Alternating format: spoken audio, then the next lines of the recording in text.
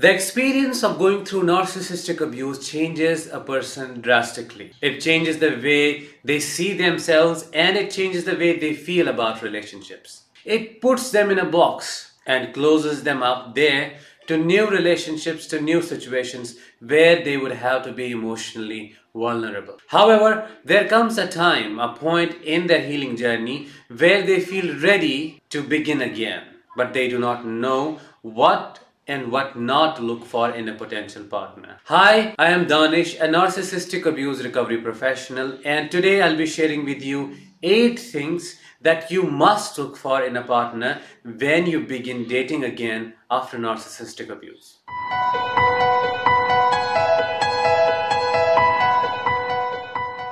If that sounds interesting to you, I strongly recommend subscribing to this channel if you have not yet by pressing that subscribe button and pushing that bell icon so that you stay updated with everything that I post on this channel. So let's get started. Number 1, patience and consistency. When it comes to narcissists, they are impulsive by their nature.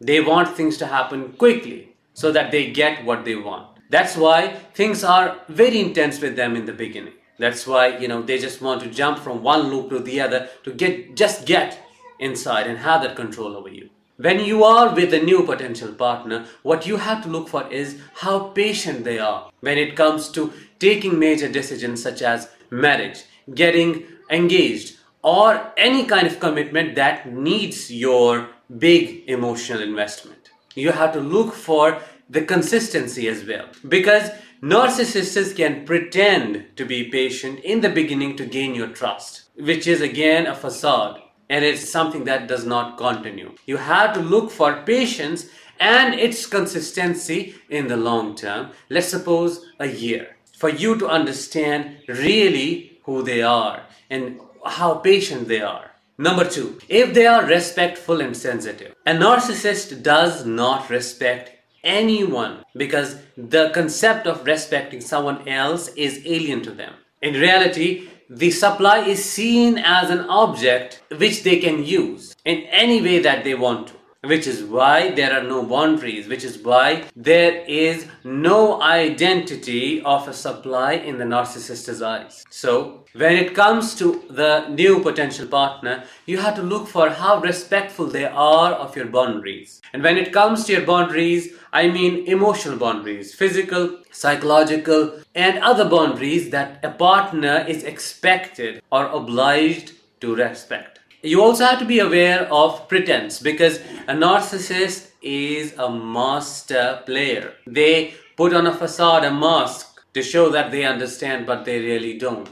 So you have to be cautious of this, and you have to consider this for a long term and see how consistent this is. Consistency is the key here as well. Number 3, understanding and opening. How understanding are they? Because when it comes to narcissists, you and I both know that their wave is very rigid. In their brains, in their minds, what they think, what they feel is the only reality. Nothing outside of it is to be considered or can be considered. Their structure of thought process is very rigid. It's just their way or the highway. They are close to change and understanding, let alone changing something in their personality. They do not even accept that there's something wrong with them. Understanding and openness is one of the main things that needs to be present in a partner when it comes to growth, when it comes to intimacy. Because if they do not understand you, your point of view, and if they do not consider it or cannot consider it, then they are not even seeing you. What they see is themselves and what they want and how they want things to be. So look out for this thing and look out for it in a long period, like long term. Because again, they can pretend to be understanding and open, but in reality they are not. So understanding and openness is one of the qualities that you should look for. Number 4 is honesty and congruence. A narcissist by his or her nature is a dishonest person. They are liars, they are manipulators, and they are masters at it because that is what they have been doing for their whole life.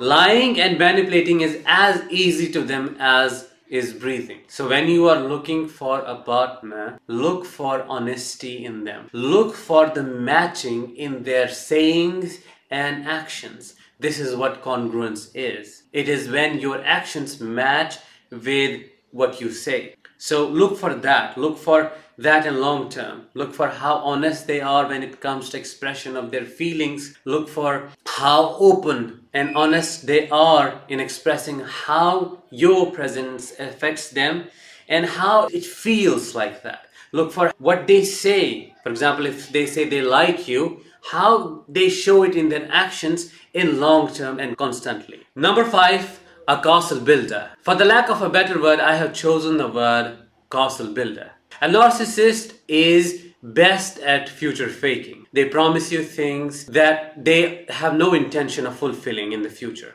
For example, they could promise you of homes, families, this and that, just to get your attention and have that control over your trust. When you are with a new partner, what you have to look for is how intense is this castle building. Are they someone who are showing you dreams with no intentions of fulfilling them? Are they someone who are doing this, who are first knowing what you want and then pretending to be the source of providing that, or the provider, just to gain your trust? Because if this is the case, then you are in a big trouble. Now, I also would like to mention at this point that having visions together and thinking of, how your future is going to be is something that is a part of a relationship, part of discussions that happen in there. There's nothing wrong with them. The only thing that you need to be aware of and you need to check is if the promises are fulfilled in one or the other way,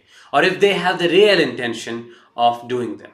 And how you can do this, how you can check, is to wait, to see it in the long term. Number 6 is you have to look for if they are an information extractor. A narcissist is very strategic when it comes to abusing, when it comes to laying the traps.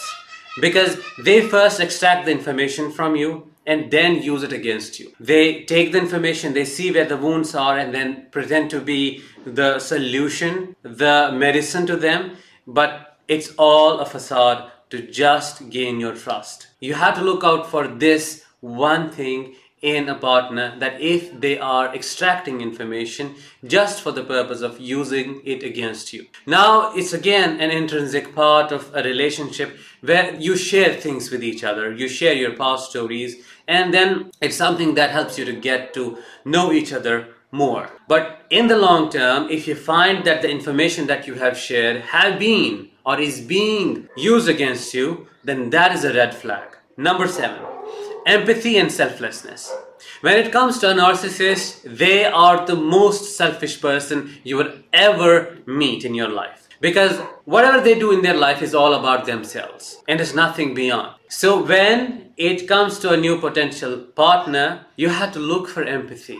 How truly do they understand what you are trying to express? Can they relate with you at a feeling level? And how deeply can they? Because empathy is an essential ingredient of a deep connection, and you cannot miss having that with someone. And if this is missing, the relationship is incomplete. And how selfless they are. Now, when I talk about selflessness, I do not talk about people pleasing. That is something different. I talk about how giving they are, how open they are depending on you in a healthy way, and how open they are having you depend on them in a healthy way. So there has to be healthy dependence on each other, because that is important, that is needed in a relationship if it has to work in the future. Number 8, and the final thing that you have to look for, is how important is physical affection for them. Because a narcissist is always addicted to something, and some of them are addicted to physical intimacy. And I would not call it physical intimacy, it is sex. So the whole relationship is all about getting that,